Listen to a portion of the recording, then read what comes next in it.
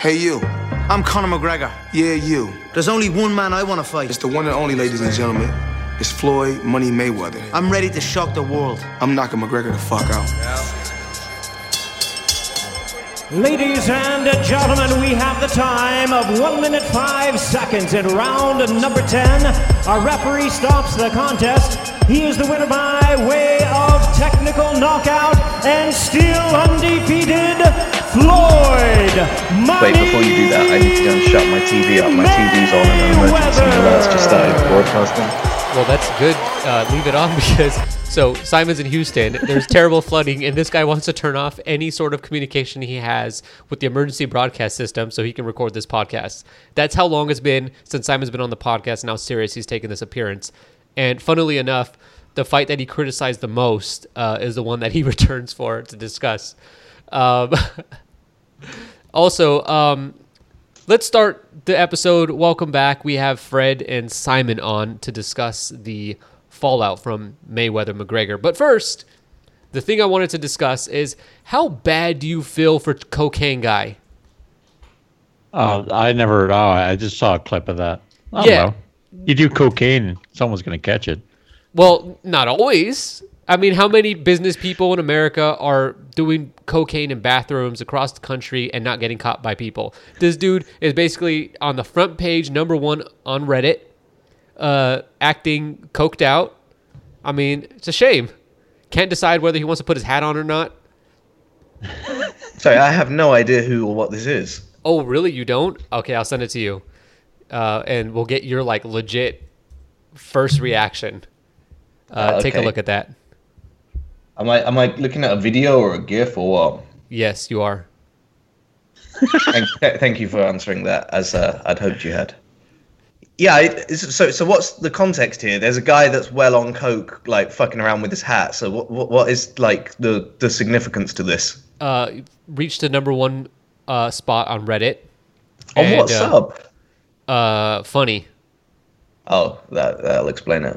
And now I'm sure he's been spotted and identified for the world to see. Mm.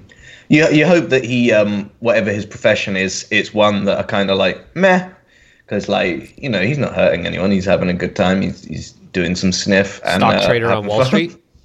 Sorry, stock trader on Wall Street. Possibly. I mean, is he? I don't know.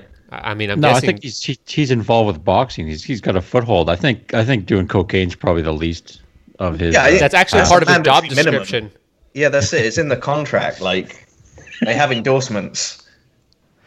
Okay, let's start. Let's start and do what everyone else is doing. Let's give Conor McGregor some credit, okay? So, Conor McGregor stepped into a boxing ring against the greatest fighter of our generation, and he looked okay. He did well for himself. He lasted 10 rounds. He threw punches, and you know what? He took it on the face, on the chin, in more ways than one. And he got stopped on his feet, went out like a warrior. I mean, where should we start with the credit for Conor McGregor? Or you're going to disagree with me and say Conor McGregor deserves no credit for getting in the boxing ring? Fred, let's start with you. Me? Mr. McGregor himself. Okay, you're the UFC guy here. This. I love this. I'm not a UFC guy. Quit that. I love this fight. I loved everything about it. But McGregor deserves no credit. The guy had no power. No, like I loved every single minute of this fight. It was hilarious. Floyd just messed with this guy unbelievably. Like he had no power. Like, did you notice that when he landed that big, huge uppercut, Floyd just reset and didn't even care, and that was his big power punch. Yes, it was all arm fights. Right. Gregor deserves credit for being able to strong arm the UFC into giving him this fight. That's what he deserves credit for. And convince boxing fans to buy it? No. Like everyone enjoyed it. Like I was in a bar and everyone there, like there was a lot of McGregor fans. There was actually a few like more Mayweather fans than I thought. But everyone loved the ending. They were excited about the ending. How much was the cover? What's that? How much was the cover to get into the bar? No cover. No cover. Wow. Canada. Yeah, way to go. They never. Yeah. But yeah, no, it's he deserves credit for getting the fight. But Well, I'll let Simon give his take, and then I'll do whatever. Then you'll counter, much like we saw last night. Well, I think there's more about the way that his camp ran the whole training that should be talked about. But as far like I'll give McGregor credit for getting. All right, the we're fight. just warming up. So yeah, Simon, go for it.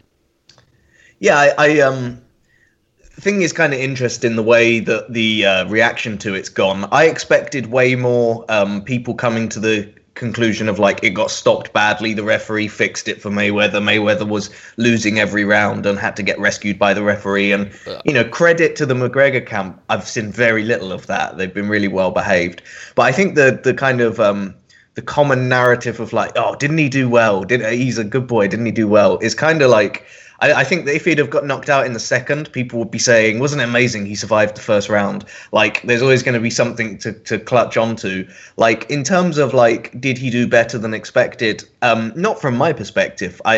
Like, anyone who asked me my prediction on this fight, I said McGregor takes a round or two early in the fight, then gets totally outboxed and ends up quitting in his stall around 9. And I wasn't a million miles away. Close. Yeah, like, that's a pretty good prediction. And then that's basically what we saw. We saw someone who had a lot of nervous energy. He was really wild in the first round, and Mayweather just turtled up and watched and got the timing down and kind of looked in to see what the strategy was. And then he was kind of out of his depth the rest of the fight, and he kept like going for like reverse hug clinches things and hammer fist, and like The hammer fists were amazing. It looked like one of his key strategies was at some point try and apologize, and while you're doing an apology, punch him in the face. The old Maidana. Like the reverse Ortiz ploy. It's like it was planned. Like that was a critical part of the game plan, I think, because he was so ready to pop that off. And when people are critical of like the kind of dirtiness, people are like, well, Mayweather is too. And it's like, I mean, in that fight, he didn't do anything too egregious as far as I can see with the way that Mayweather approached it. Not that he hasn't done cheap things in the past, like he definitely has. But, one bad turn doesn't, justify another, I don't think anyway. But I think that the response seems to be overwhelmingly positive, and that's got to be a good thing. It's got to be good that so many people had fun with it and enjoyed what they were watching. So you can't hate on that. But I don't think it's fair to say he did better than expected, and I don't think it's fair to rate his chances against anyone competitive in the division, because I think that what you saw there was Mayweather having a lot of fun and kind of approaching the fight less clinically than he does normally. And you can say, oh, that's age, or oh, that's ring rust, but I mean, my particular take on it is that he just took that approach because he felt totally safe. Right, and that it was very clear to me from the first combination McGregor threw. Oh, okay, he's actually not setting his feet. There's no power on his shots. And you could say that's Conor not really understanding boxing footwork, and another part of it. And you can't say it's McGregor every single time, because McGregor's the guy who's in his first fight ever in a boxing ring. A lot of that's attributed to Floyd, the way Floyd was moving, and he was flat-footed and shelling up the whole time. I mean, he literally gave away the first round, and I'm very, very confident in saying that Floyd knew he was going to carry him. Floyd knew that he was basically just going to let this go 4 to 5 rounds, let McGregor think he's having a go, and then he knew McGregor would fade, and then that would be his opportunity to stop him. And he'd make it go as long as he can, make it as entertaining as he can. And this is an interesting thing that I didn't even think of, but my girlfriend mentioned, because this is literally the first fight she's ever said, I think I want to watch this. She said, maybe Floyd, but she hears a lot of like Floyd talking because I'm watching stuff. She says maybe Floyd was just trying to make up for the Pacquiao fight because nobody liked that fight, and he wanted to make it entertaining. And a lot of people, I mean, you look on the sub, they said this was a really entertaining fight, and maybe that's what Floyd was doing, because it's clear whenever he wanted to do what he wanted to do, he did it. He said that in the post-fight presser, and you don't know whether that's true or not, or whether someone said, hey, you can claim this now because it was entertaining. But he said that his plan going in was to make up to people for their perceived lack of entertainment in the Pacquiao fight. I don't think he used those words, but he effectively, conveyed that message. Yeah. So, Fred, you were saying before when we recorded not too long ago. People think Conor's like a dummy and he does not know what he's doing. What's your take on that now? Like, I want to hear specifically, strategically, on a technical level, what did you see Conor doing? Would that have worked in a UFC ring? And ultimately, what did you see Floyd doing, strategy-wise? Okay, like I said, I want to be clear that I'm not negative on the fight at all. I loved it. Again, I'll say this. But what it showed me is what I saw in the training camp is that McGregor's team has no concept of what they were doing. And like his punches, like there was no connection between his lower body and his punches, which is like, the in boxing, of course, everything starts from the legs. And there was no connection. He was throwing arm punches. There was nothing there. Floyd, as we said about the way, like you said, your girlfriend reference, this was a fight for Floyd to leave the lasting memory in people's heads is him taking out a guy like in a TKO stoppage. Because, with the Berto fight, people said, oh, it didn't make enough money. And, it was like a payback for the Pacquiao fight. And people were disappointed. And this is Floyd's way to he made everyone happy. He took out a guy and he was never in trouble. Well, if McGregor better never go near a boxing ring again, unless it's against Paulie, who has no power, because he'll get.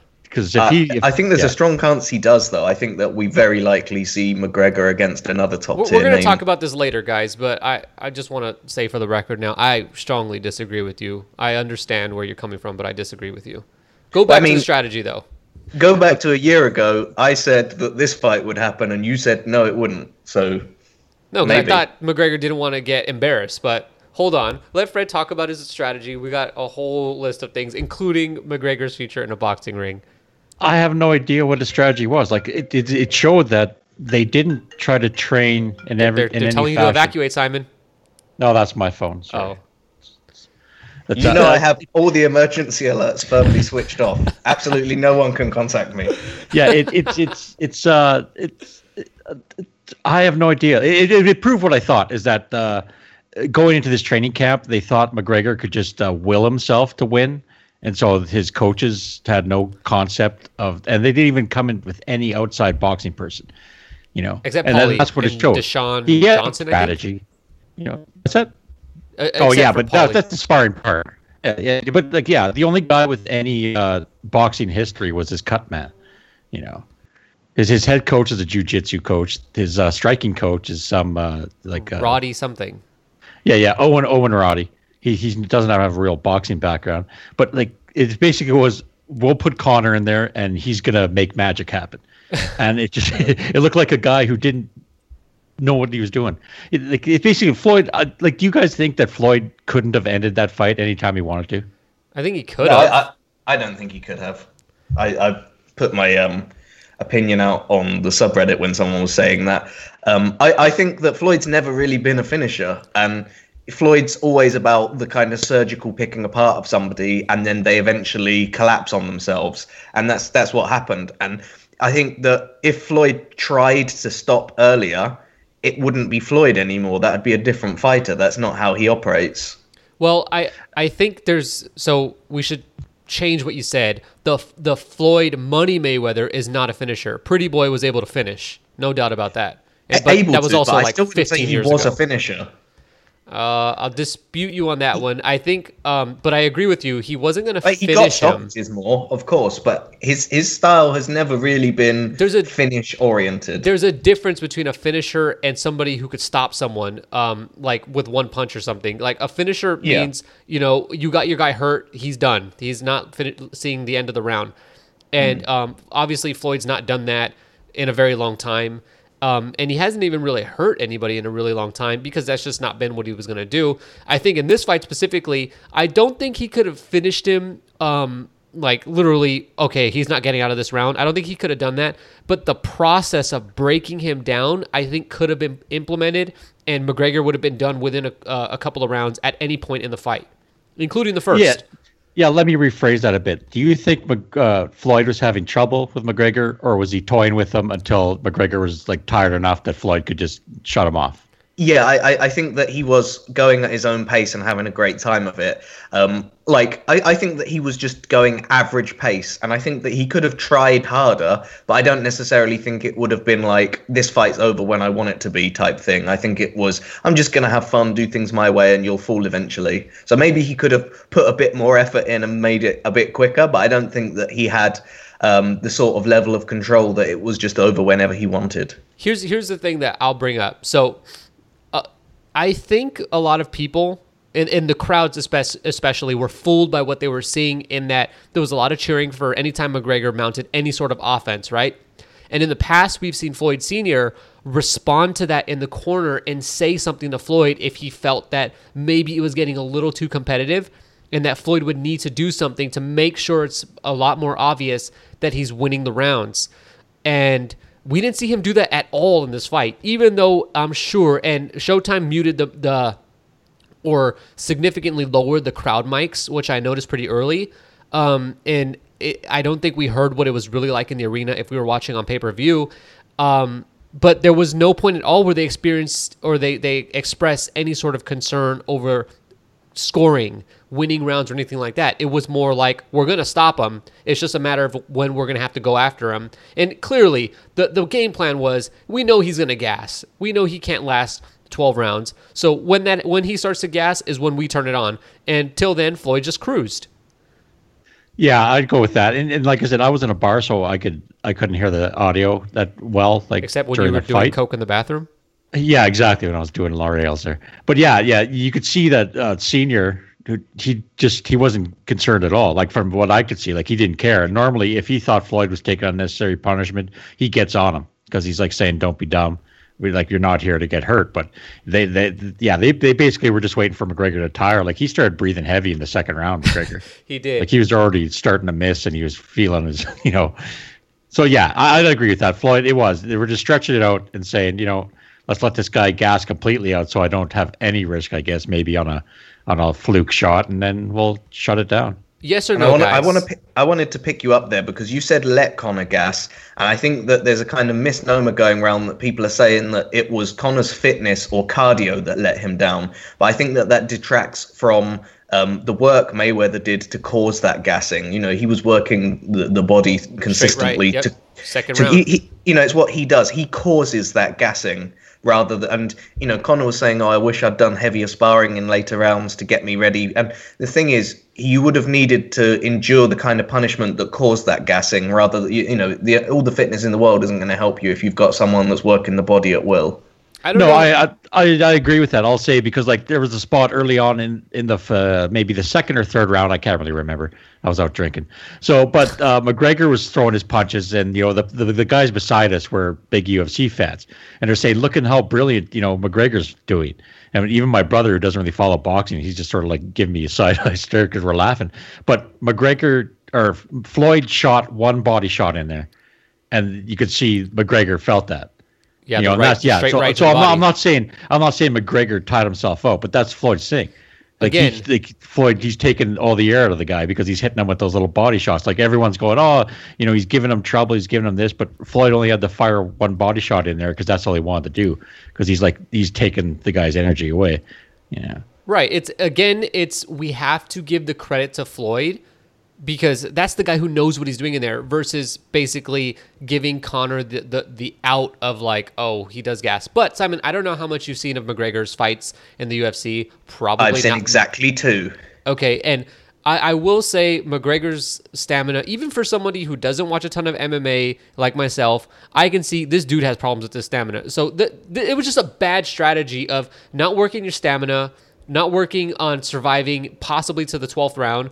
And not even, he didn't even look like Gamboa. Like, he didn't have 4 rounds of fury in him. He had a round, and I saw from the opening combination, he was throwing arm punches. Like, Gary Russell Jr. would have been proud of Conor McGregor. But, all right, let's move, or actually, one yes or no question, guys, because I have another question on strategy I want to ask, but I don't want to forget.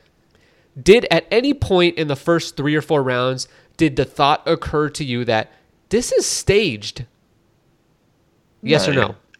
What? Like it looked fake. No, that's silly. No. Certainly I not. think it is what people, like a lot of boxing people, have been saying. This McGregor's completely out of his depth, and Floyd just knows boxing too well. And that's what it was. It wasn't staged. It was Floyd just knowing that he could just take this guy. Like you said, he's not going to lose the fight. He's going to tire him out. He's going to tire out anyway, because McGregor, when you throw and miss, it's a bit different than MMA, like, because they don't throw as much and miss. It's usually they're not used to that. They're not used to how tiring it is. You can't do that in in a boxing MMA, can you? Yeah. What's that? I think the guy, their expert MMA guy, was saying how when you throw and miss, you can't do that because it leaves you out of position for other sorts of things. I mean, in boxing too, when guys throw and miss, they have to stay basically. They can't square up when they miss. And in MMA, more specifically, if you throw and miss, you're open to getting kicked in the head or something. Yeah, the takedowns and the kicks and everything. But so they're a bit more selective when they do, especially if you watch McGregor. He's more selective of when he throws. But in boxing, you can't really do that against a guy like Floyd. You're gonna have to try to get Floyd moving a bit. Was this the most active you'd ever seen McGregor, or aggressive you'd ever seen McGregor? I can't even recall. Surely it's not comparable. Yeah, it's not really, because, like I said, boxing is a completely different style. Because you got to put a bit more work in it. Boxing, right? He seemed overly like he. It's weird because a lot of people were saying before the fight that who would be the person to lead, because Conor's a counterpuncher, as is Floyd. So who would take the lead? And it was very clear from the opening bell, Conor was going to lead. I mean, Floyd somehow forces everyone to do it, and he did it.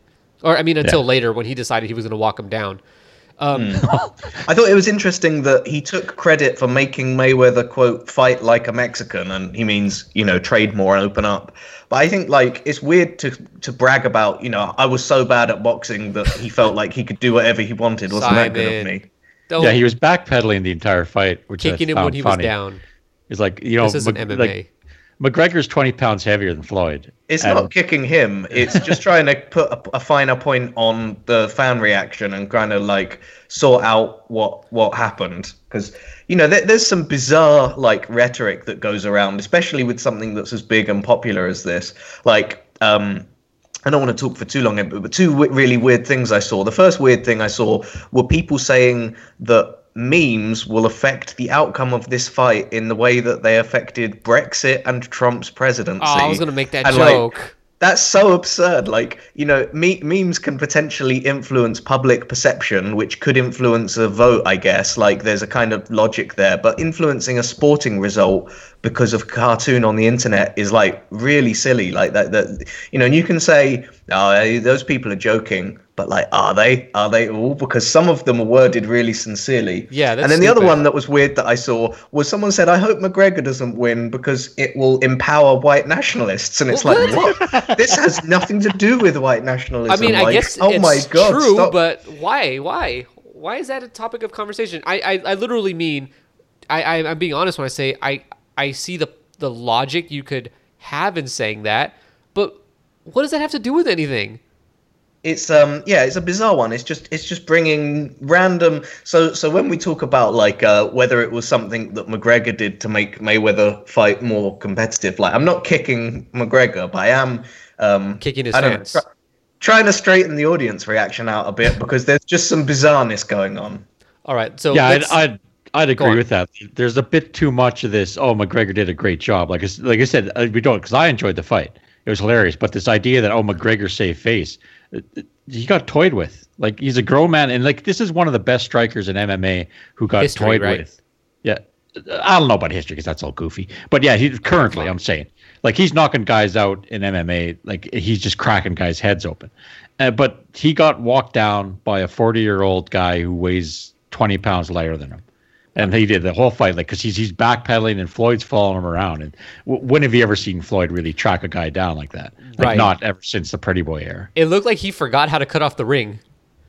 Like, that's how long it's been. I want to ask you one thing though, just to kind of put something in context.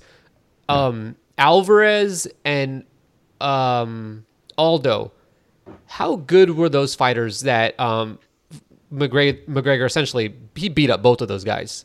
How good were they? Without talking for like 10 minutes. Oh yeah, okay, very brief. Jose Aldo was very good. He was undefeated for I think 10 years, but he also had a lot of injuries there. But the big issue with Aldo is what happened in the fight. He always let his right hand drop. You know, like he's always open for that left hand shot, and that's what McGregor saw there. Like he was a very good fighter. Eddie Alvarez, I think he was a little bit older, and like he's more of a wrestler, and for some reason he tried to like fight with McGregor, and he lost that much. Like I don't know, his strategy was a bit off there. But I'm not saying, you know, I'm not going to run down McGregor. Like he's very good in MMA. It's like he's proven that, you know. But again, if you watch those Nate Diaz fights, whenever the boxing exchanges started to happen, Nate Diaz was outboxing him. So you think Diaz should fight a boxer now? Maybe Mayweather? Is that what you're saying? No, I don't think any. I think this fight. That's silly. MMA can't, obviously. Yeah, MMA guys shouldn't fight in boxing. We'll talk more about that later. So I have a different opinion. One more thing that doesn't make sense on a technical level. Let's try not to spend too much time. But like I kept hearing throughout the lead up to this fight that Conor should mug him or maul him or pull a Jeff Horn. And my question is, why did anybody think that would be a good idea? And what did people even mean? And you know what? Conor had his opportunity. He got inside numerous times, and he was the one holding. And what did he do every time? He held, pivoted to the side, and smashed Floyd on the back of the head like he was, you know, trying to kill ants on Floyd's forehead. What was he like? What was the real strategy that people were thinking of when they said that he should maul him? Like the way Canelo did? That's not someone that's invoking a strategy. That's someone saying, oh, what he should do, right, is just like fuck him up.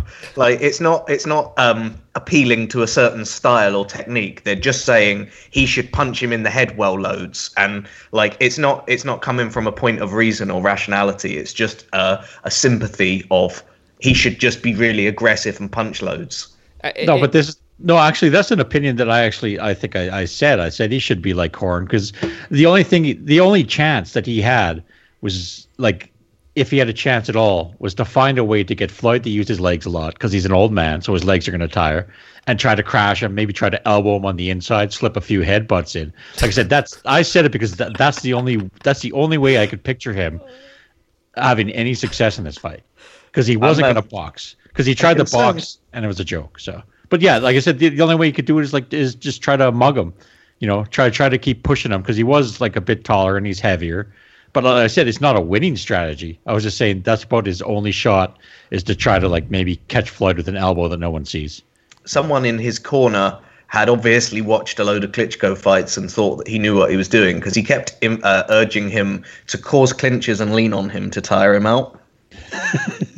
Oh, is that what he was trying to do? That's what one of his cornermen said. I've rewatched it a couple times and I can't remember which round it is off the top of my head. It's like maybe round 4 during the break. One of his cornermen says that you need to tie him up and lean on him to tire him out, and eventually he'll gas. Oh, Conor, did Conor say anything about like, hey man, I don't really have the energy to do that right now? Well, see, that was a build up in the fight too. They're saying, well, Conor's got an advantage in the clinch because of MMA.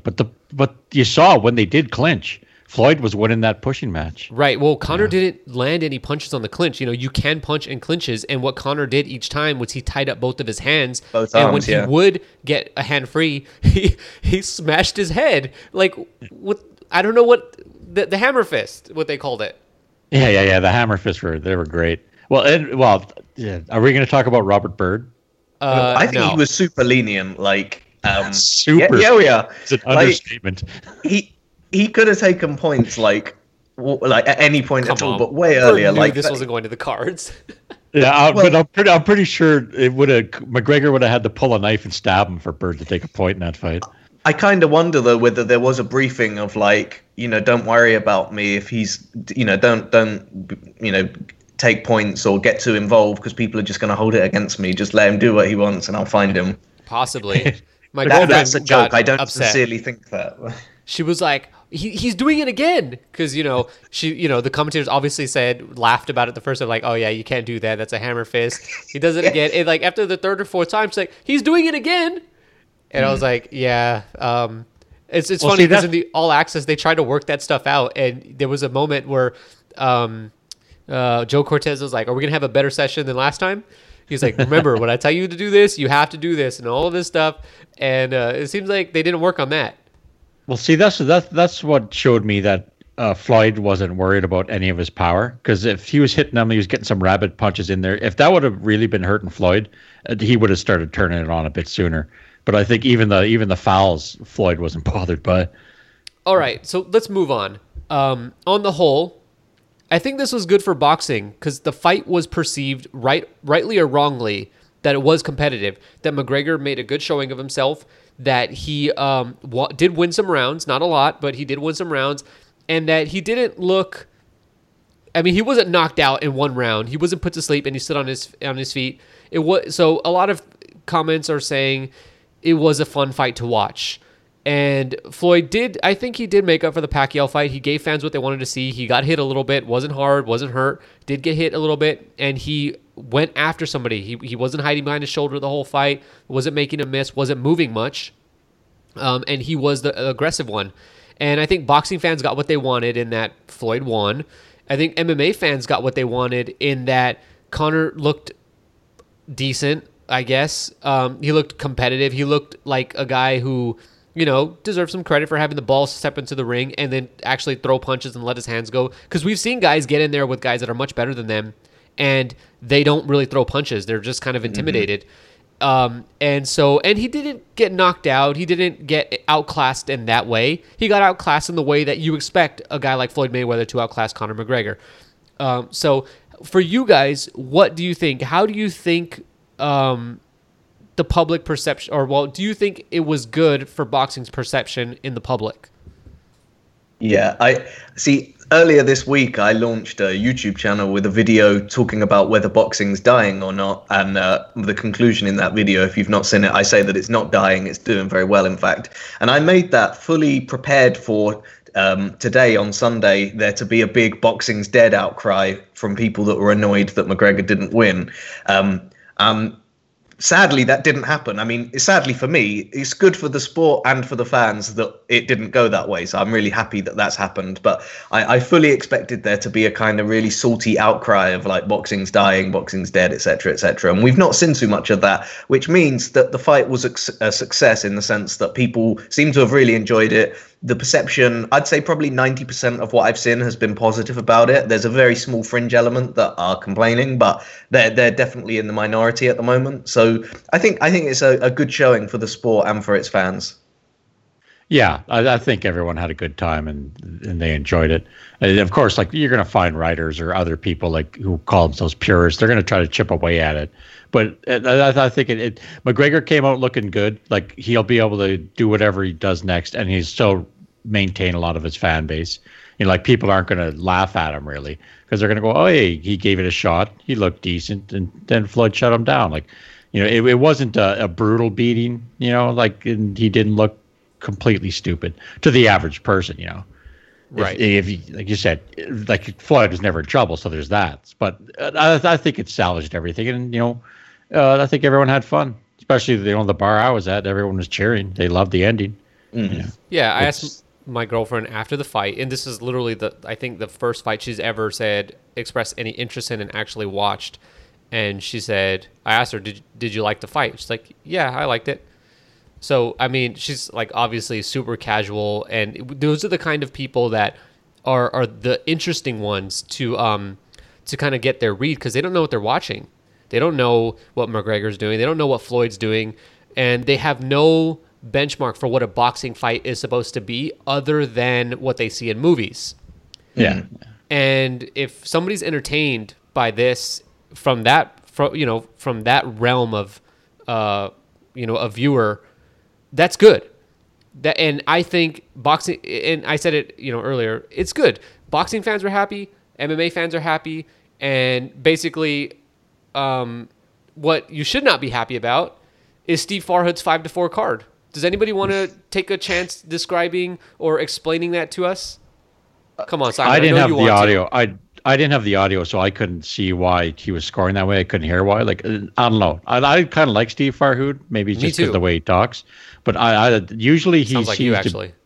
He seems to be a bit better, but yeah, you could give some of the early rounds to McGregor just because Floyd wasn't throwing any punches. He Like gave that him the first eighth round. Oh, he gave me. Yeah, like I said, I wasn't paying attention at that point. You know, He gave McGregor 1, 2, 3, and 8, and 8 is the crime. That's the one that like cannot be forgiven. And I think, like, to contextualize what, in my opinion, happened, Showtime have like looked at it and thought, you know, Floyd's not going to be boxing again. We're not going to earn a buck off him in future. Conor has popularity, and you know, win or lose, he might fight again, maybe on our network. So let's put him over against Paulie. Well, or whoever, it doesn't matter. But the point is, they were very pro. They were very pro Conor, and so they were talking themselves into reasons why things were actually good. Like, oh look, you know, the way he's getting punched in the chest, that's going to really hurt Floyd's hands over time. And they're like trying to make up reasons why things might be going well. And you know, you can give 1, 2, and 3. I really disagree with 3. I think 2 was a split round. So I only gave him the first round. 2 I can see an argument for. Like, if you want to say I gave him the first 2 rounds, it's like, okay. 3, I'm like, no, I don't think you know what you're doing at that point. And then 8, it's like, nah, get out. Like, you just can't be here anymore if you think that he won the 8th.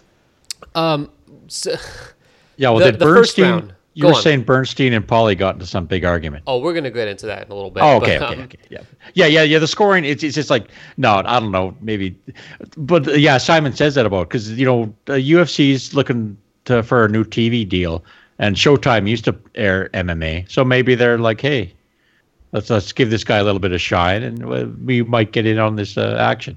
Okay, for the Paulie fight. Yeah, of course, Paulie. Yeah.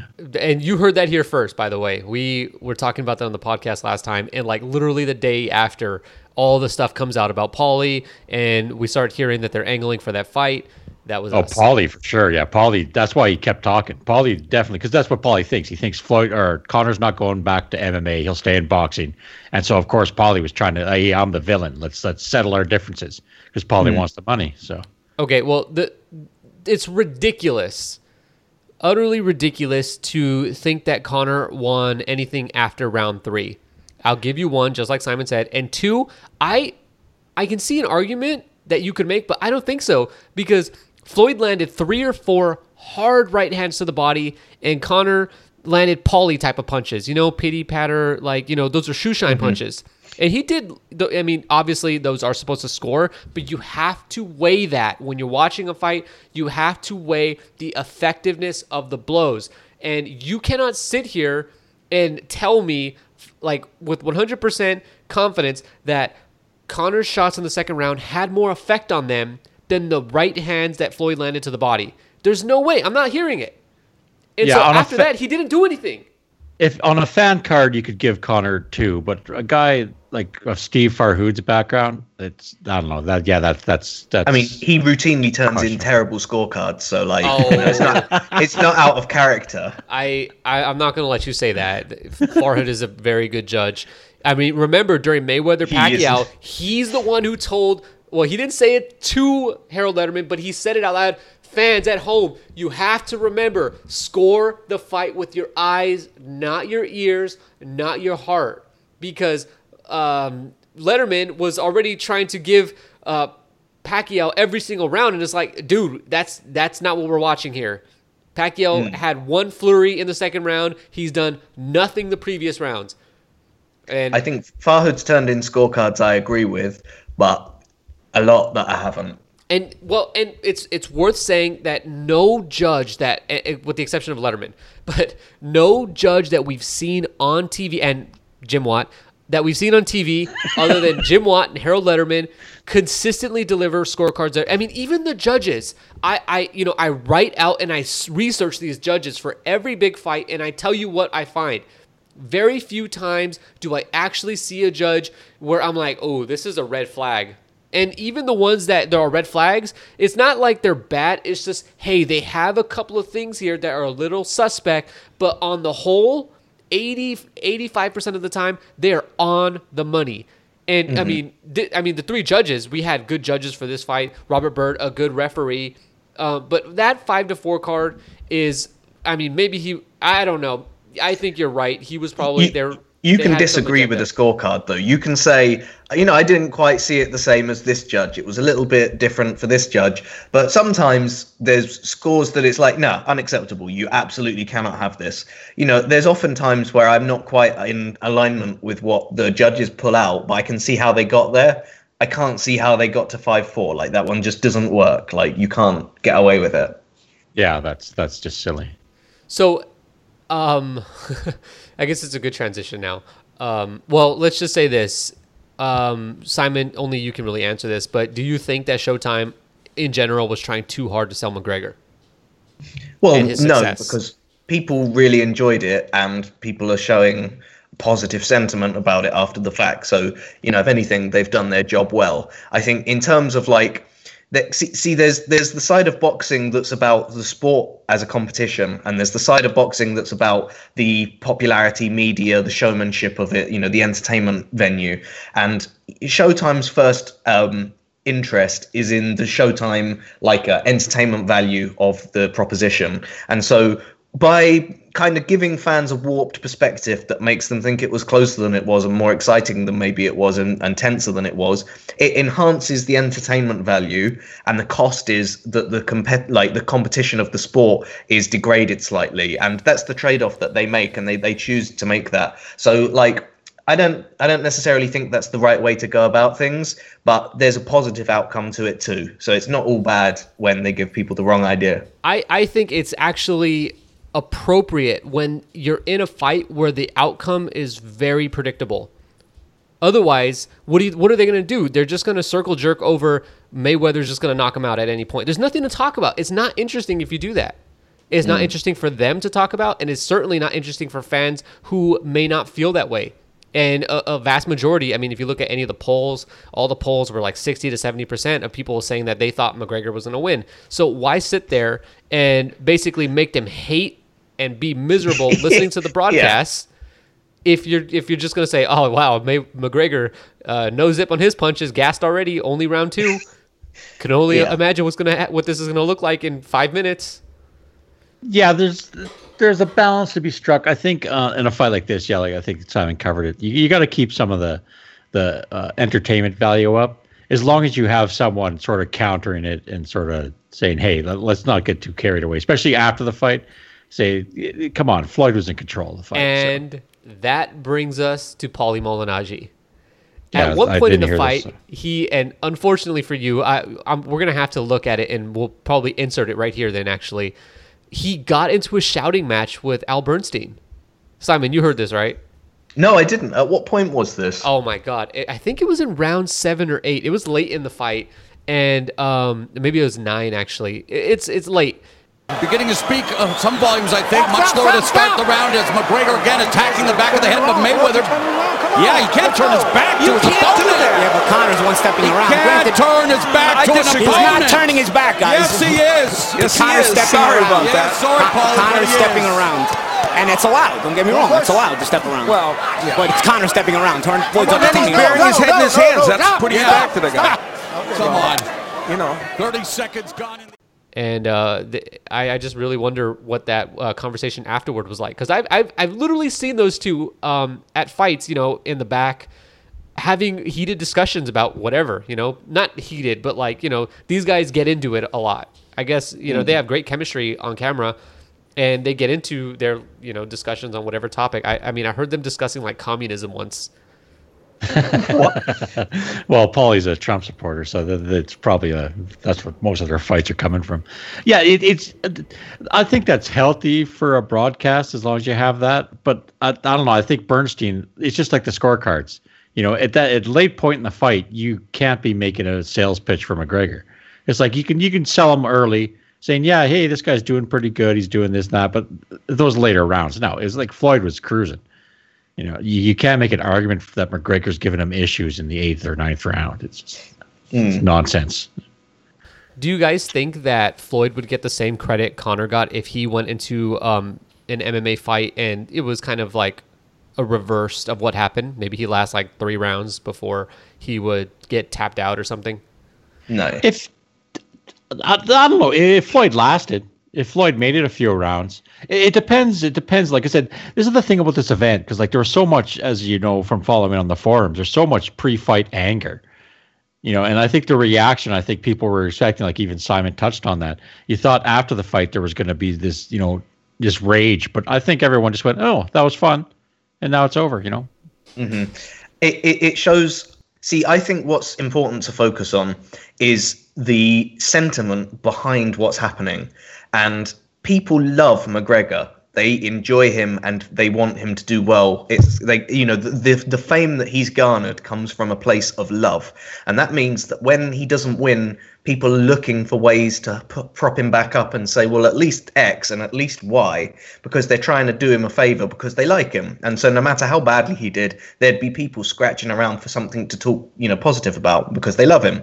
With Mayweather, the fame that he's garnered is a large part hate. He's drawn a lot of derision on himself deliberately to make him a profitable fighter and to get people to watch. But that has the opposite effect, that even when he does really well, people are looking to hate on him some more because their interest in him comes from a position of hate. And so that's why I think that if Mayweather went into MMA and won an amazing victory he should have no business winning, not saying that would happen, that's ridiculous, but should that happen, people would still be saying, well, that's not actually good because of X, or he just did Y, and people are always going to be trying to knock him down a peg because his fame is based in hate, whereas McGregor's is based in love. I don't know that's true. Okay. Yeah, that was a great reaction. It was because like this, if you're on boxing forums, like if you're on forums, the hate for Mayweather's there, but you got to remember he's still the most popular boxer perhaps ever. So you can't be constantly, they want to see him lose. No one's going to pay like his fights just about $1,500 for ringside seats. It's like, how many times do you watch the guy beat the piss out of someone and say, okay, well, the next guy's going to get him, so I'm going to dump more money on him. There's a lot. The people that are paying that sort of ringside money, they're doing it as an entertainment, possibly business, possibly showing off. Like, there's a cultural and social thing. I don't think that quite ties in, but I would say that the strongest bone behind the skeleton of Mayweather's fame is hate, like people, wanting him to do badly. And that's why you get all the, like, he can't read, he beats his wife. They're just bringing out all of the bad stuff because they're coming from a position of hate. And I'm not saying whether they're right or wrong to dislike the guy, but I am just pointing out that their interest in him centers around not liking him. Yeah, well, okay, yeah, but that's not everyone. Like I said, no, of course not. It's just the biggest bone in the skeleton of his following. All right, I'll give you that. Yeah, but there's a lot of people in MMA that were waiting for McGregor to also get knocked down. Totally. It's not the biggest part. Like, I would say that if you looked at, I would say like 80-20 are hating on Mayweather and secretly want him to do badly, and 80-20 want McGregor to do well because they like him and they want the underdog upset and X, Y, Z. They're coming from a position of love is my position, my point on that. And I think that whilst there are haters on both sides and lovers on both sides, I think the proportions are way different. I'm going to open up a can of worms here, and I'm going to try to figure out why that is. I know what's coming. I think the reason why Simon is right in that people want to see McGregor do good is because they can envision themselves as Conor McGregor. They hear the stories about, I was on welfare 4 years ago and cashed a check for $235. So, yeah. I think a lot of people can identify in some way with that sentiment that maybe not at the point of welfare, but at least at the point of like, I've struggled before in my life recently and I've come up, and they want him to do good because they can relate to his story. And, for the most part, he looks also like a lot of the UFC fans. He is he's not part of a minority. Yeah, he's a white guy. Now, Floyd Mayweather, on the other hand, everyone forgets that a long time ago, he had a dad who was in jail and was raised by his grandma. He came from complete poverty. Like, McGregor's got that great story, but that's kind of that's like the UK version of, like, a lot of people are just taking those dole payments just to, spend some time, at a lower income, but you don't have to do anything for him. It's not the abject poverty that Mayweather came from. And Floyd has built himself up, and now basically people only know Floyd as the money persona. which is a guy who cashes $100 million checks. Actually, doesn't cash them. He uses other money, I guess, ancillary money that he's getting from elsewhere, probably all the dollars getting thrown in the air at girl collection.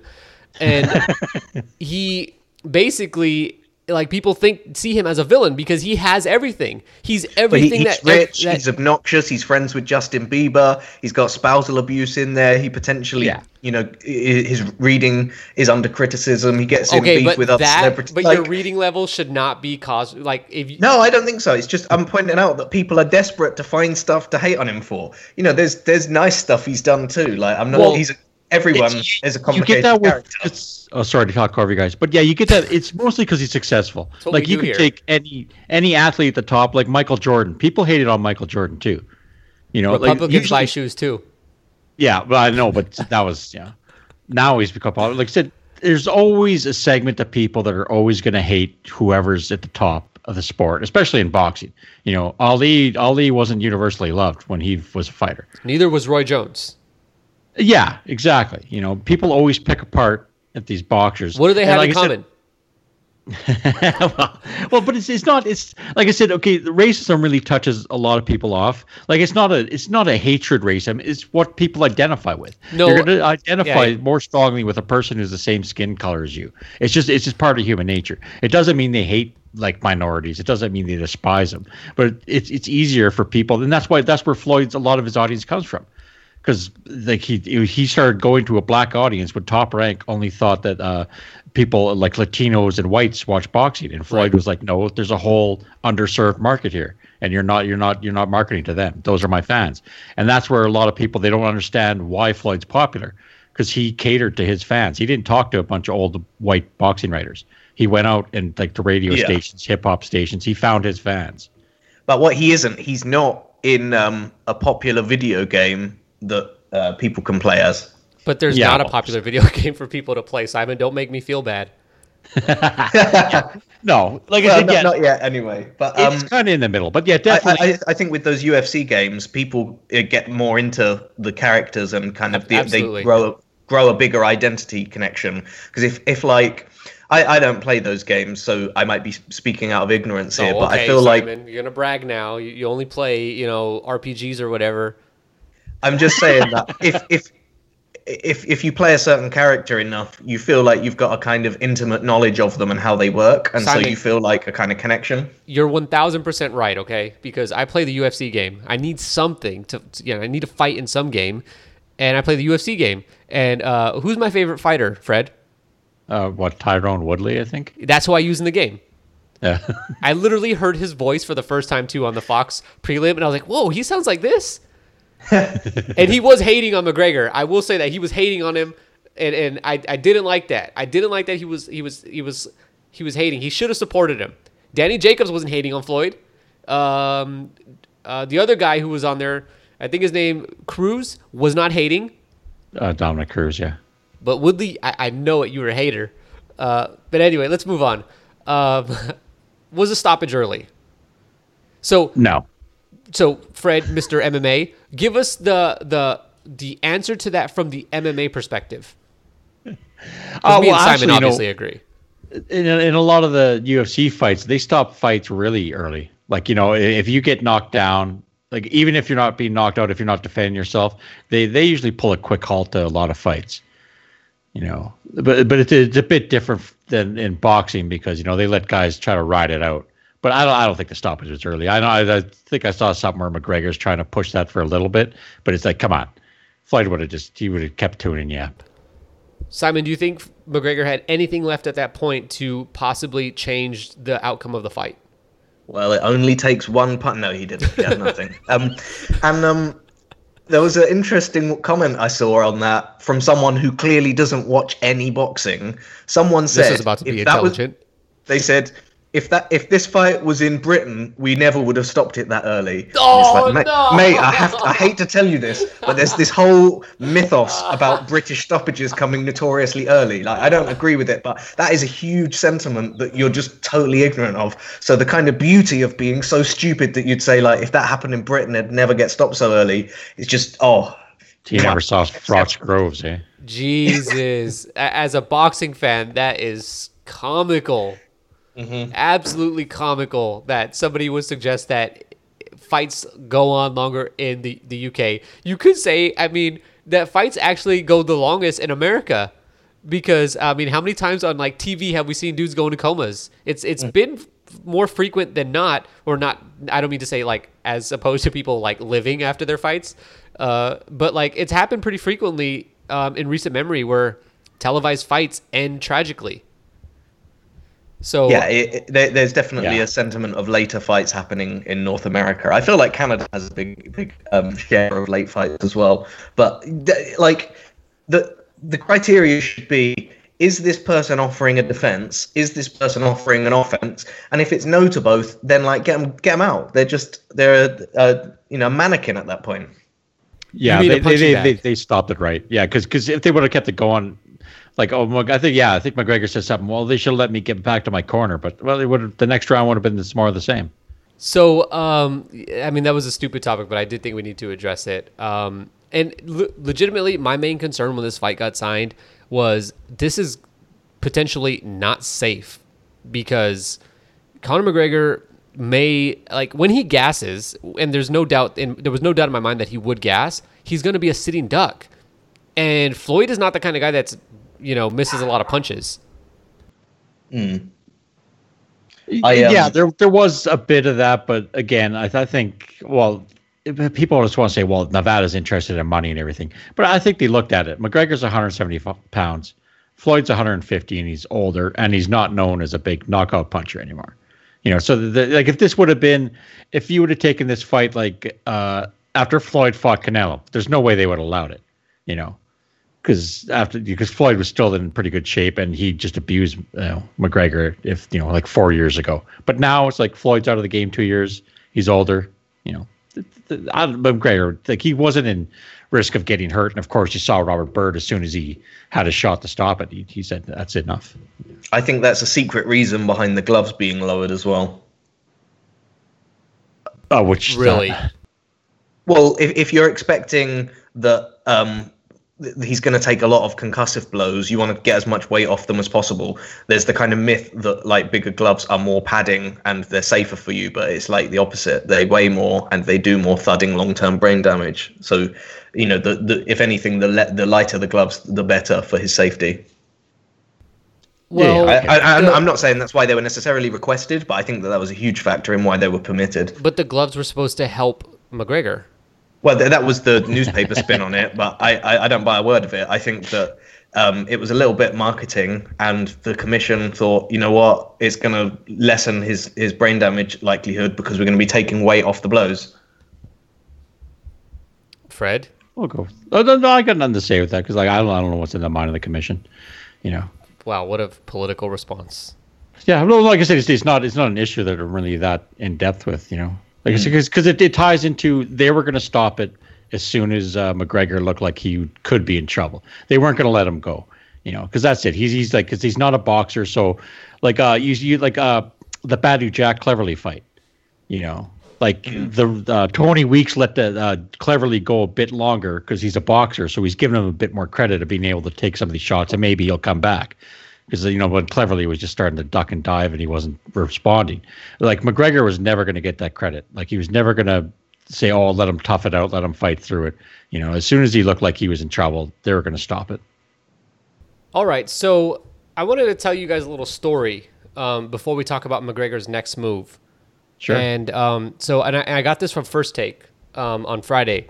And Stephen A. Smith tells this story about he talked to Floyd that night after the weigh-in in the Manny Pacquiao fight, and Floyd was furious.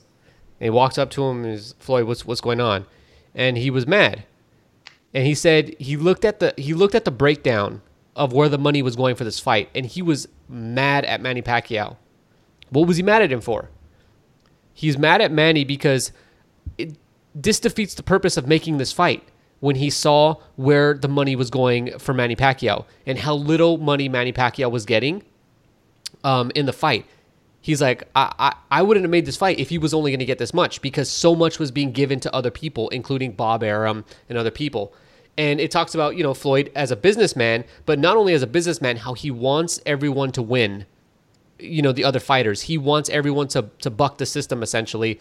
And how respectful Floyd was in the build up to this fight to McGregor. I mean, they did talk a lot of trash, but a lot of Floyd's trash talking was done in a way, or actually I should say not the trash talking, but the talking he did to the media was done in a way to boost McGregor up. He always complimented McGregor, talked about his strengths, and never talked about the weaknesses that McGregor had. And so I don't know where, I had no clue where I was going to fit this in, so I just thought I'd do that there. And since we're on the subject of money, I'll ask Fred, where in the hell was Dana White? Was he not there? Or? I didn't see him. Did you see him? Oh, I didn't. I would have saw his bald head. Oh, yeah. I don't know. Like I said, this is the problem because I went out and so I missed a lot of the things you normally pick up if you're sitting at home and watching and some of the background and everything. Like I was in the middle of a bar and people yelling and having fun and stuff. Well, yeah. Well, this is a tough thing. Like you said, you bring up the Stephen A. Smith story, but you never know because Stephen A. Smith is, I don't know, who knows? He's a beacon of truth making a lot of things up in America. Yeah. So, but we assume that, but Floyd did make references not to Stephen A. Smith too about people taking Manny's money, because he sort of targeted Bob Arum a bit too. I believe that story at some level. But see, with the UFC, they got their fighters by the balls, So like McGregor, even though he's making this much, you could see the split. Like Manny was rumored to be making $180 million, and Conor, they're saying, well, he can make $100 million. So there's obviously a large chunk that's going to the UFC. Right. There's obviously got to be a huge part of money for them to let him get out of that contract, which I'm sure is ironclad. Sure. Yeah. Like they can. Yeah. Well, that's it. And no one will probably ever hear exactly what the deal was unless McGregor sues the UFC someday or something. And are you hoping for that? You said that very hopefully. Because I think it'd be funny. How's it funny? Because I like to see a fighter screw with the guys who own them, so it's always amazing. Yeah. Don't. What? Think about what you said right there. You want to see the fighters screw with the people that own them. Yeah, because MMA fighters are pretty much owned by the UFC, like even Bellator guys. MMA fighters have no leverage in their contracts. That's why it's interesting because I think Conor, that's what's amazing about him is that he found a way to get it, which he probably threatened the lawsuit because he made enough money to where he must have said, hey, if you guys don't let me do this, I'm going to start suing you. Because normally when a lot of the fighters, they want to challenge the UFC contracts, they don't have the money to go up against the UFC in a lawsuit, I think though, like from my legal experience, and I haven't seen their contracts, but typically you can't tie someone down in that way other than like non-covenancy. And I think that it would be there's certainly no precedent for it, but I don't know if they'd be able to. So if he goes off and does different MMA stuff, that's fairly obvious that they'd be able to say that he's, competing on a market substitute. But if he went and did boxing completely unrelated to MMA, it would be down to the UFC to say that that's a breach of his contract and because he's not able to earn money in a market substitute. But I don't think that any court is going to be convinced that boxing's a market substitute for UFC.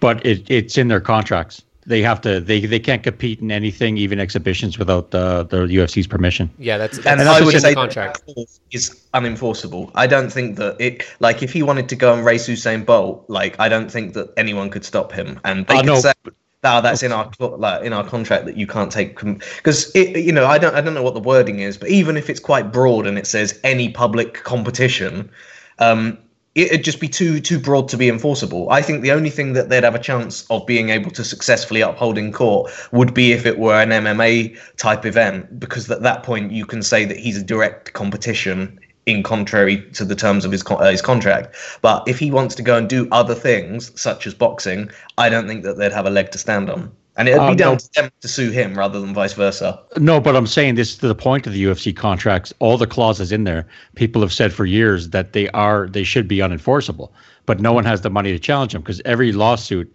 it's in their contracts too. They have to be settled in Nevada state court, and that's going to lean in the favor of the UFC. That's the thing.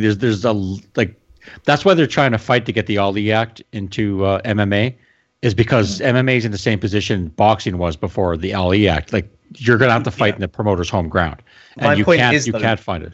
No, you can just go and do it. You don't have to fight it. Just go and set up a boxing match, promote it, do it, and then see if they come for you. Because you don't need to sue them in advance to get permission. You can just go and do it, and then it's up to them to try and sue you for it. I think some guys have tried that, and the UFC has gone to the commissions and blocked them.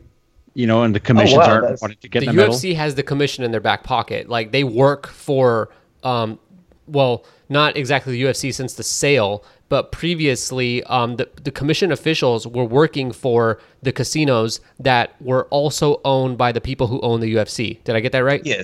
So you're saying that you'd have to go and do a fight else, like, you're going to do it in the UK, go and do it in Europe, just somewhere where that commission isn't involved.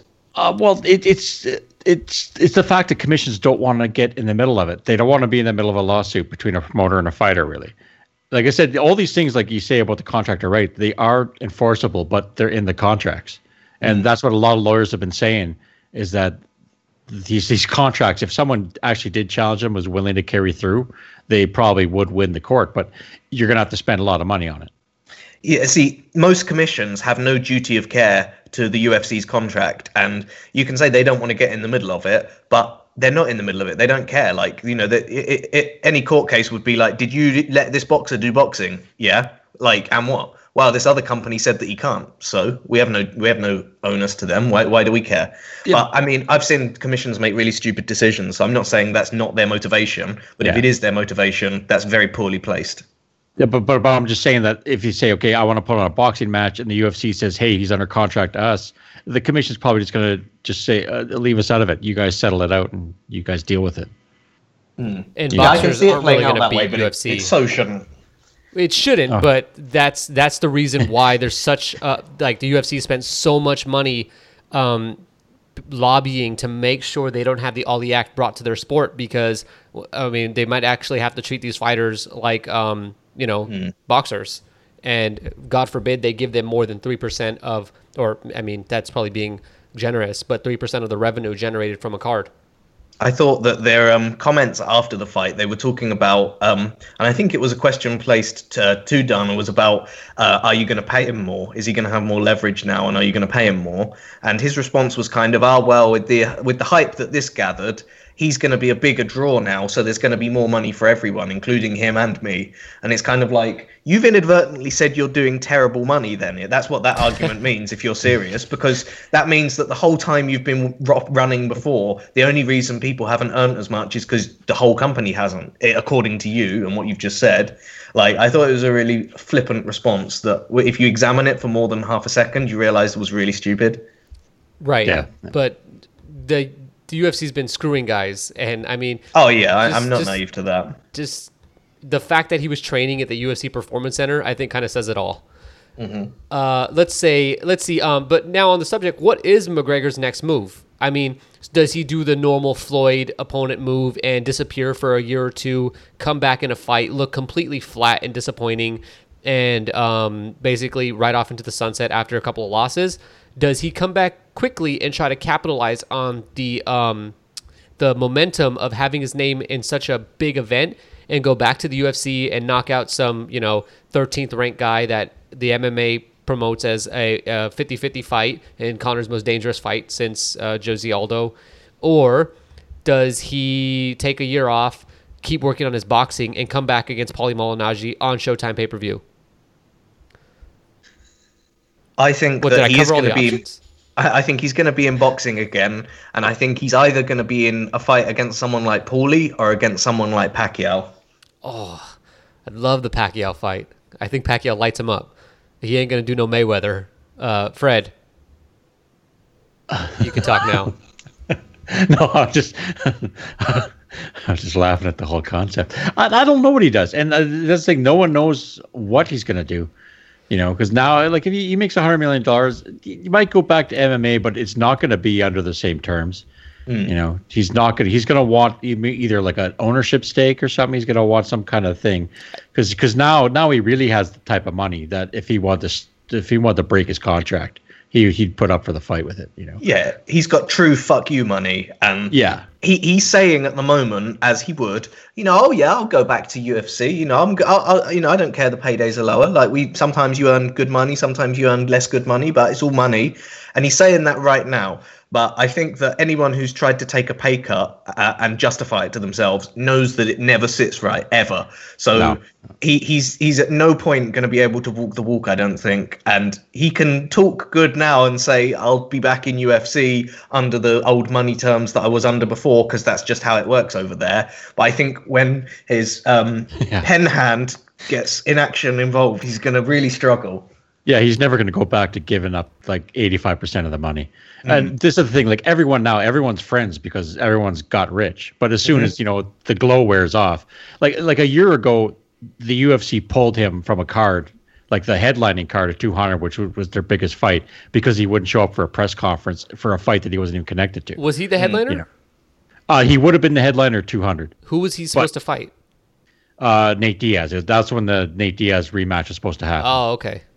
But they wanted him to come into town because they do this. Like I said, this is another thing in the UFC contracts. When they say, it says every fighter has to do a reasonable amount of promotion, but they never define it. Mm-hmm. And so whenever they say you got to show up somewhere, here are your plane tickets, you have to, otherwise it could be a breach of contract. And so that's what, like, McGregor didn't want to show up to that was John Jones' first return bout last year. And it wasn't doing well, and so they wanted McGregor to come into town and maybe sell some tickets, say, right before the fight. And he said no. He says, I got to prepare for my rematch. And so they pulled him from his rematch card. So, like I said, that's why, like, they're all laughing and smiling, like, even during this fight promotion. But there's a lot of issues. Like I said, once you get past the glow of making money, like as Simon says, you're not gonna take a pay cut again. He knows his value now. He knows his real value of how much he brings to the sport and how important he is. And he's not going to say, okay, I'll go back to my $3 million guarantee and you guys take 80%. It won't work. As far as coming back for boxing, it better be against someone like Paulie, because they're talking like, before Oscar, started to hate this fight, he wanted him to fight Canelo. That would have been that brutal. Never gets sanctioned. Brutal, yeah. I see. I think that the two options that I listed Paulie, because I think that is a winnable fight for McGregor, and with their sparring partner, nobody would get hurt. They've got a storyline that they can sell. So I think that the storyline's there, the interest's there, that can work. You can get that one wings. And then the reason I say Pacquiao is that Pacquiao's got this immense following. He's not looking too hot with his horn performance. He's probably going to smoke him in the rematch and do a clear 12-0 beatdown in the rematch later this year. I do think that, yeah. And no respect. Provided he wins that, they can very easily say, McGregor did so well against the best boxer ever, because that's what the kind of storyline is at the minute. He did so well against the best boxer ever. Is he good enough to have the second best boxer ever? And I don't agree with either of those labels, but I just think that that's how you'd be able to media promote it and say, Pacquiao didn't quite get the job done on Floyd, but neither did McGregor, and McGregor did a better job of it than Pacquiao did. Why don't they settle the score for the silver medal? Okay, and then after McGregor loses to Pacquiao, do we get to see him against a third best fighter? Can you tell me who the third best fighter would technically be? Well, at that point, it'd be Errol Spence. He's going nowhere near Spence. Jesus Christ. No, but yeah, actually, I'd agree with that. Those are two fight choices they could make, because Pacquiao's not the Pacquiao that took apart Margarito, so... Mm-hmm. Well, he'll look like it. He'll look like it. Yeah, I don't know those legs. I guarantee you he'll look like it. I'm not speaking as a boxing analyst. I'm speaking as a promoter, got my promoter hat on and thinking about what's going to do the best money for me if I'm fictionally McGregor's manager and looking to take him forward the most financially successful ways. I think those are two routes where the fights kind of make sense. You can sell them to the public. There'd be huge interest, huge money, and they're not like an execution waiting to happen. Do you guys think that McGregor could beat Bernard Hopkins? Right now? Now. No, I think Hopkins would get him. Because Hopkins, he fights too smart. Just a thought. I was trying to think. And he's also on Hopkins is light heavyweight. Yeah, but McGregor walks. I'm close to 170 according to him. Yeah, but that's effective weight. Remember? Yeah, but Hopkins doesn't rehydrate. Yeah. He's old. Really, a 51-year-old man is actually dehydrating himself and putting weight on? I doubt it. Yeah, I don't think so. No, I'm saying no. Hopkins, he stays around his fighting weight, but I'm saying he's 175, and you saw what happened to McGregor when he went up against a 150-pound guy. Like, even though Hopkins is a lot older, Hopkins would be looking to hurt him, so he wouldn't be looking to carry him. I didn't think that I wanted to see that fight, but I do now. Me too. No, it does sound interesting, doesn't it? Like, Hopkins did fall out of a ring twice. Hopkins has not really been a power puncher in like 2 decades, so it'd be nice to see. But another question I have for you guys. So, like, let's just say you had to put a percentage. What percentage do you put, and this has to add up to 100, so don't get crazy. What percentage do you think chance it is that McGregor does not fight again? 0. So his chances against Mayweather, and then Fred? Yeah, I think he'll come back for sure, but there is a chance. Like, especially, it depends what the UFC does now. Like, if they try to play hardball with him, he might. Yeah, I don't know. I think for sure he'll come back because, like, now he's got this exposure. He's got goodwill, even though he got stopped. He's got a ton of goodwill, but yeah, he'll for sure come back in some form. Yeah, I think 0% chance as well that he doesn't fight again. What percentage do you think it is that he's in a boxing ring? Simon? Yeah, 80. 80%. Fred, Yeah. you guys confident? Yeah, and maybe not that high, but like I said, if he thinks he can make a fight with Paulie Sell, for sure he'll probably pick boxing over MMA. I'm gonna say this: McGregor could sell anything. I think he's. Yeah. I mean, I don't think he's as good as Floyd. I think McGregor he's a one-trick pony when it comes to this. I don't think McGregor could sell a fight being humble. I think he's got to do the same thing every time, but it's gonna work until he gets flattened and embarrassed. It's gonna work, and at some point, people are gonna forget that he was such a good MMA fighter and stop giving him the excuse. I mean, supposing he did fight a few more times. At some point, it's gonna wear out, and people are gonna get tired of him. Losing will do. Yeah, that but you probably got one or two more in you. Yeah. When you make that much money, though, compared to all of your career earnings to date, and you eclipse it in a single night. You telling me that person's not going to do the same thing again? Like, hey, that just made me more than my entire life's earnings in a night. Let's never do that again. Like, he's definitely going to be interested in angling that for a second. Yeah. Like I said, unless the UFC offers him the same type of deal, he's going to shoot for boxing. Dude, how is he going to make the same amount of money? Like, have you seen the UFC live gates? They don't make that much money. I'm sorry, UFC fans, but your live gates are very low. Yeah, but for his live gate, they did. Remember, one time in New York. Come on. He easily has enough attention behind him that if he picks the right opponent, will sell a very good amount. And it won't come near what last night did, but it'll do good. It'll do good numbers. All right, let's transition into, will we ever see an MMA fighter try to make the transition into a boxing ring again on a big stage? Not like, they're fighting some domestic British guy they're going to beat up, but like on a big stage like this where they fight a name, and I mean any name really, Earl Spence, any name in boxing. Will we ever see somebody? Sorry, what did you say? I said if it makes dollars, then it'll make sense. Like, someone's going to be in that position again in the future, and that's when it'll happen. Realistically, Fred, if we take up Simon or we take his premise, who would that be? Do you see somebody in MMA right now that could potentially make that transition into the boxing ring and put on a big fight with a big name? It's not. I don't think it's going to be as big of a deal. But go on.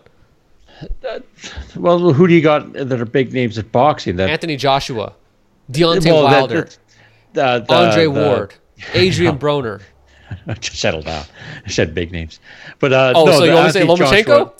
No, the heavyweight champion in UFC, like, he jokingly said he wants to fight Anthony Joshua. What's his name? Stipe Miocic. Sorry, like, he's a Croatian, so. Is he good? I don't want to rile up the Croatian fans by not getting his pronunciation correct, but. Is he good? He's not.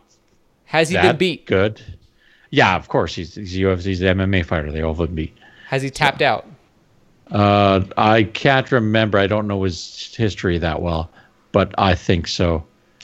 Okay. No, but see, because that's a fight that Anthony. You're not going to put a guy in with Anthony Joshua because he's going to kill him. Don't even commission that. That's silly. Yeah, but the thing is, you can't have 2 stars at the same time. So it will be long after McGregor's faded that someone else can take that shine. But for the minute, no one is going to be able to take that spot because he's already got someone sitting there. Yeah, there's nothing on the horizon that say, oh, this guy right now could come across and do something. Because I said, you got the stars in boxing. The next is Canelo. And Canelo's going to beat the living hits on him. Yeah, like I said, Canelo hits too hard. He's too young. He's not, he's going to take apart a guy if he comes in and tries to box like McGregor boxed last night. You thought the Khan fight was bad for Canelo. Put McGregor in with him. Jesus Christ. But I'm going to make one of Simon's earlier points. I'm just going to make it for him, okay? Could Tyron Woodley fight a boxing fight and be competitive? Because he's got really good power.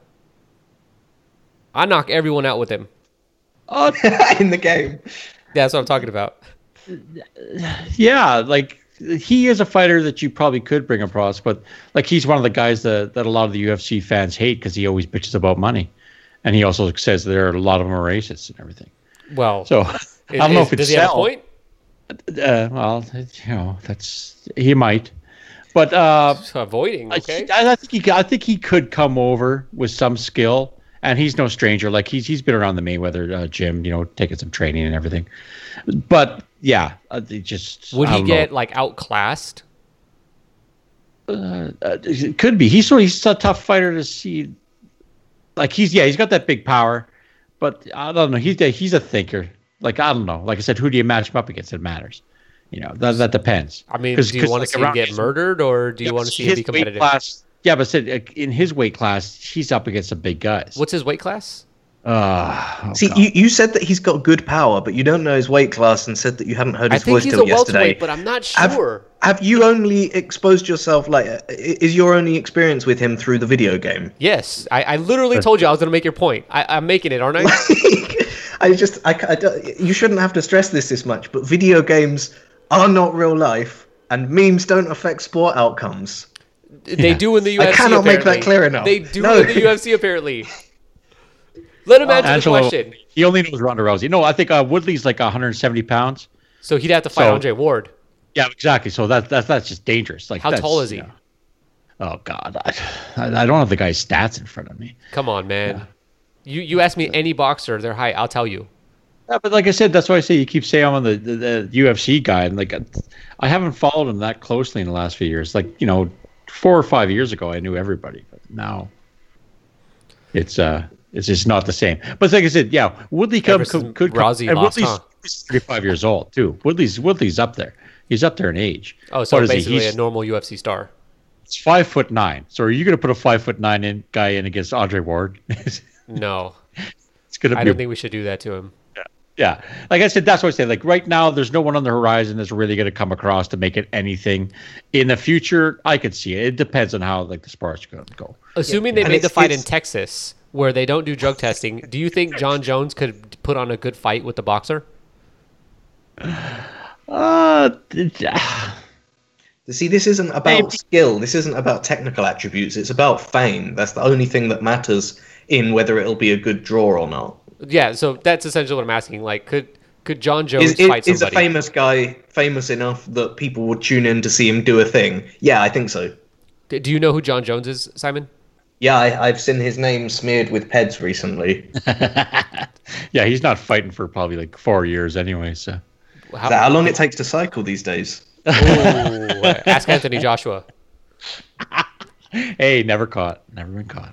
I just said that because Simon loves Joshua. Simon went silent. Did you hear that? Yeah. Come on, Simon. You're sounding like one of the McGregor fans now. Oh, I am not. Please. I'm just kidding with you too. The McGregor fans were great. You get caught cheating. You get caught cheating. That's as simple as that. All right. Is there anything we should make out of that McGregor? I turned you into a Mexican comment. The Washington Post ran a story about boxing using, ethnicity and all that stuff to sell fights, which they do. and I don't think there's anything wrong with that because it's just kind of.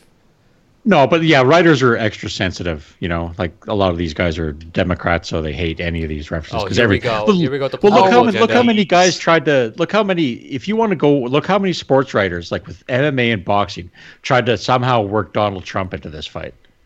If you want to go down that road, I will find you a treasure chest of super right-wing people bringing in ethnicity and Trump and all sorts of madness. Can you do idiots? I could easily find. Can you put it in the comments? Chest. Yeah, happily. No. What I'm saying, they're more comfortable with saying things like, "Hey, I made him fight Mexican." Like you look at the people who they cheer Golovkin for Mexican style, whereas some people could view that as being racist. Well, I don't think that was the critical reception that it got, and I don't think that there's a load of pearl clutching people that are all super offended that a race was brought up or ethnicity was brought up, and there's not a bunch of people making it racist. There's some fringe nutters on both sides being bellends, but that's not unusual. We have to look at the common critical response. I have a bigger point. Go on, what's your bigger point? Oh, no, see, it's just a fight that Noir wants to have. No, McGregor gets away with a lot of small comments, and he does. He said a lot of things that some people have been offended by. He talked about when he fought Aldo, he was going to ride into the favelas and burn it down, and there's other comments like that.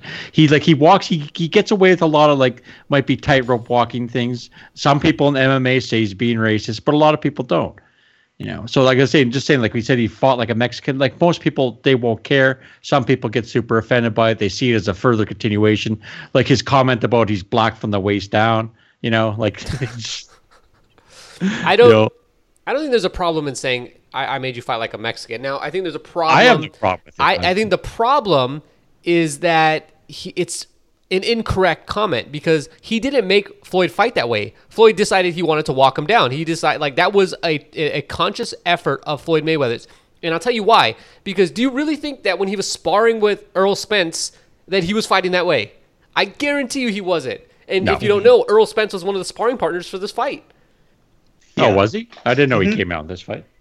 Yeah. Now, the extent of the sparring, I don't know. But, I mean, he got in the ring with Earl Spence. I think Earl Spence won more rounds than Conor did. Well, for sure. But also, Earl Spence is a professional boxer. Conor McGregor is not. Well, I mean, technically he is, but, doesn't have the history. I'd said earlier that the only way that he made him fight more aggressively was by offering little enough competition to warrant it. Oh yeah, that's why Floyd was. I think McGregor's that's a cover for him backpedaling the entire fight. Once Floyd started walking forward, that's just I made Floyd fight this way. It's like he was saying before the fight, the first man that backs up is the one who lost the fight and all this stuff. And then he spent the rest of the fight basically getting on his bike in reverse. Yeah. Yeah. And not even literally walk. I mean, this is turning into the Bash McGregor podcast. I'll stop after this. But the last thing I'll say is that he literally was walking backwards, squared up, which is something you don't really want to do when you're boxing. But anyway, let's get back to just last general thoughts before we end this. Your thoughts on anything you want to say on the event as a whole. We'll start with you, Simon. I enjoyed it. I can't complain. It was fun. I enjoyed the Cleverly fight. That one was extra spicy for me because people were selling that as a kind of competitive fight, as oh no. Yeah, I know, right? And so I had people asking how do you think that one's gonna go? Oh, and I was you mean the British people though, right? Yeah. Okay, absolutely. got it. Okay. But. So even Showtime said, this is a big challenge for Jack. He's never gone up against someone so big and he's never had such a hard night ahead of him. I'm just there thinking this isn't going to play out how you're saying it is. And, I'm just laughing at people this is going to be so one-sided, you're not going to believe it. And they're yeah, but he's at a new weight class. And it's this so isn't going to matter. All right, Fred.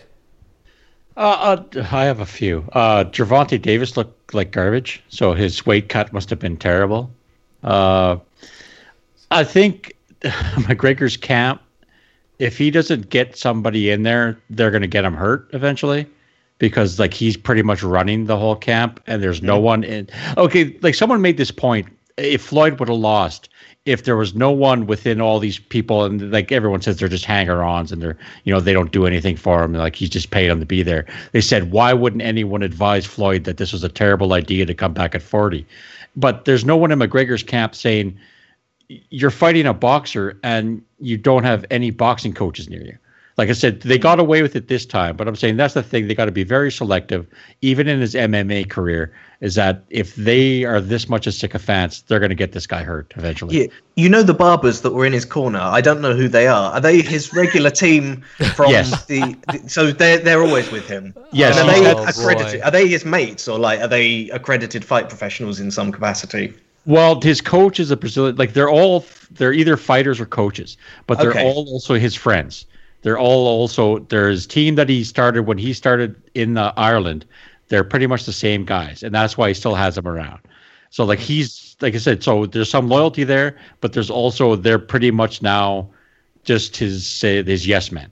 And like I said, there's no one really counseling him. Like I said, it depends. MMA, he might get away with it for a while, but he's gonna need some kind of voice of reason in there eventually.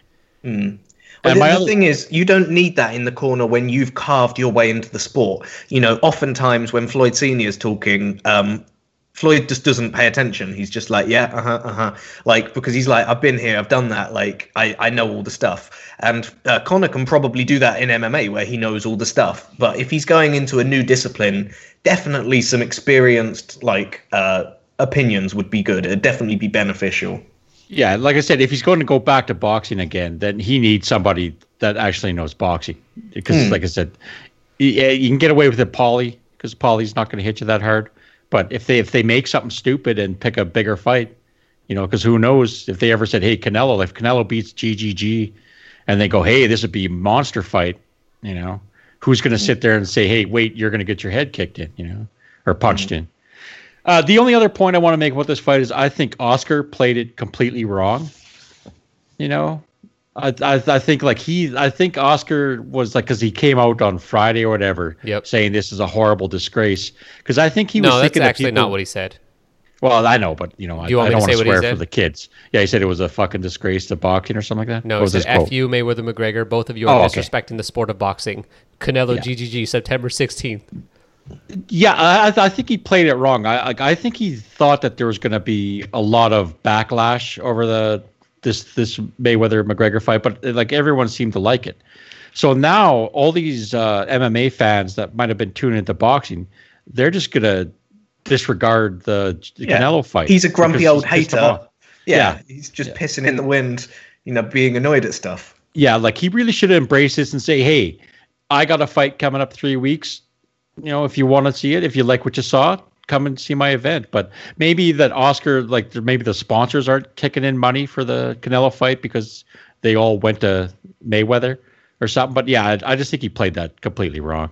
Yeah, I mean, you can make fun of it without going full hate mode. He could have said, hey, everyone, fights with one professional boxer are fun, but fights with two are better. And then plugged his fight. You don't have to go full heel on it in order to get attention. No, but it just is not a thing. Like Floyd, he got in his head when he beat him, and Oscar's never been able to shake it. It's been 10 years, Oscar. Let it go. Well, my last comments are basically that I agree with you, and I think that from what I saw, so I don't watch All Access until after the fight, and then it just becomes comedy to me. So I watched All Access last night. I watched 3 of the 4 episodes. I watched the final one today. And the thing that I noticed about McGregor, though, is that he's a really smart guy. Like, I got a lot of respect for him. He is very intelligent. And the thing that makes him so intelligent is his willingness to be honest with himself. And he speaks a lot of the truth. And one of the things he said that I thought was, while very intelligent, also, it showed a flaw in him. And one of the things he said was that, I'm not going to change my team. One, my unpredictability, that's my best shot going into this. But 2, these are the guys that got me here. This is what I've had from the start, and this is what's worked. And I'm not going to change it just, because I got this new fight. And he also said, which was very smart, most of the time when fighters change teams, they're trying to put the blame elsewhere. and they don't realize that they're the problem, and they're just trying to run away from a failure. And that's really that's more honest, it's a more honest statement that I've ever heard a boxer say when it comes to trainers, because most of the times we see fighters very frequently switch trainers all the time, trying to put blame somewhere else for why they lost a fight. I mean, we've seen Miguel Cotto go run through some of the best trainers in the sport, Oscar De La Hoya as well. They ran through the best trainers in the sport, trying to find some way to find success when they didn't realize the success was themselves. And maybe if they made better choices, maybe if they actually listened, I don't know what it would be, what the thing that would have been to give them success. But if they did that, that would probably be the thing that gave them success, more so than switching a team. Now, somebody also needs to say to McGregor, though, and get him to realize there are serious limitations there that could have gotten him seriously hurt if the fight had gone a little differently. Suppose he wasn't stopped. Suppose they made this agreement that as long as McGregor was standing, we're going to let the fight go on. That could have had very horrible consequences if it had happened. And suppose this fight wasn't with Mayweather and possibly is with Canelo. He would have been flattened on the floor. And now, would a boxing coach have changed that? Would Freddie Roach, Abel Sanchez, any of the best trainers in boxing have been able to prevent that outcome? I don't know. Maybe not. But you can't. You now have you now have a reason why and something to point to. If something bad did happen, it's like, well, he has nobody to blame. He didn't bring in somebody who really knows boxing. He had a striking coach. The fact that he's called a striking coach tells the story. And one final thing, in one of the All Access things, they're interviewing Molly, and McGregor's in the background doing kicks. Interesting. So that's all I got to say on this fight. I really enjoyed it. I think it was great for boxing. I think everyone enjoyed it. I think boxing fans enjoyed it. MMA fans enjoyed it. It was just a great event. And this is what you want to see. And this is only boxing can do this. Boxing brings together a spectacle that no other sports event can do. And the UFC is approaching it, but it's not there yet. And that's, you've been around for 20 years. You'll get there. Or actually, UFC been around for what? They're almost 30 years now. They came together in the early 90s. Yeah.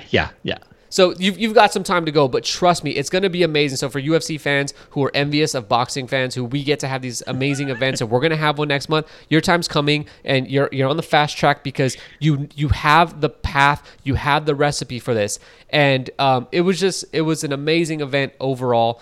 I was very happy. I was happy with the traffic we got in the chat room, on the sub, on the website. Everything has been great because of this fight. And Oscar did play it wrong. A rising tide rises all ships, or as they say in Houston, mega storm. Never mind. Sorry, Simon. Yeah. Flood to my garage is how that phrase finishes. So if you guys got nothing else, thank you for listening to this podcast. I know we went long, and I know we only spent most of the time talking about one fight. And we'll do another podcast. And, we got feedback saying that we should do longer podcasts, and I don't necessarily want to do that because legitimately my throat starts to hurt after talking so much because I spend the rest of my time just sitting in silence watching fights.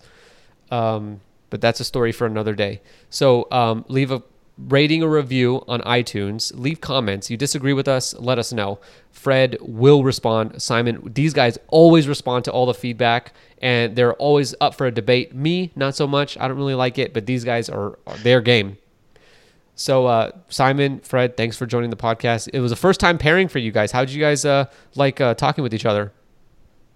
I was scared of them. I'm scared of British people. Yeah, and rightfully so. Yeah, because you guys stop fights too early. I think we were in agreement with most of these issues. Yeah. Sorry to cut you off. Yeah, I think it was it. Pick a subject next time where we see the opposite side, and maybe hate each other. Did Cotto look good in his fight? I never saw it.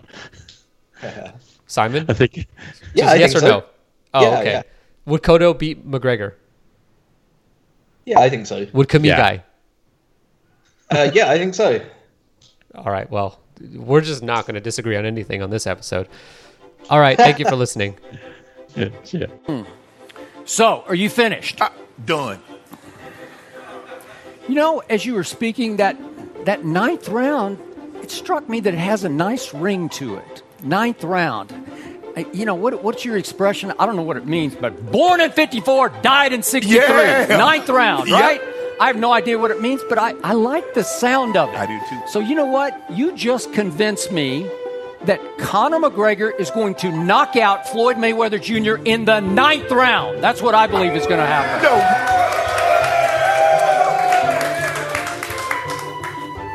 You believe that? You honestly believe that, Skip? You got to go to church. You got to go to church and apologize for lying on national television. Floyd Mayweather will effectively die in 63, as you say. Floyd will hit the pine in 9. I just got a gut feeling on this. What have I told you for perspective on this? Have I not been on this for about, how long have we talked about it? 6 months? 6 months. Way before the fight happened? What did I say from the start? And I have not wavered from my gut feeling. This fight is the wrong place and wrong time for Floyd at this stage and age of his career. Did I not say that from the start? Yep.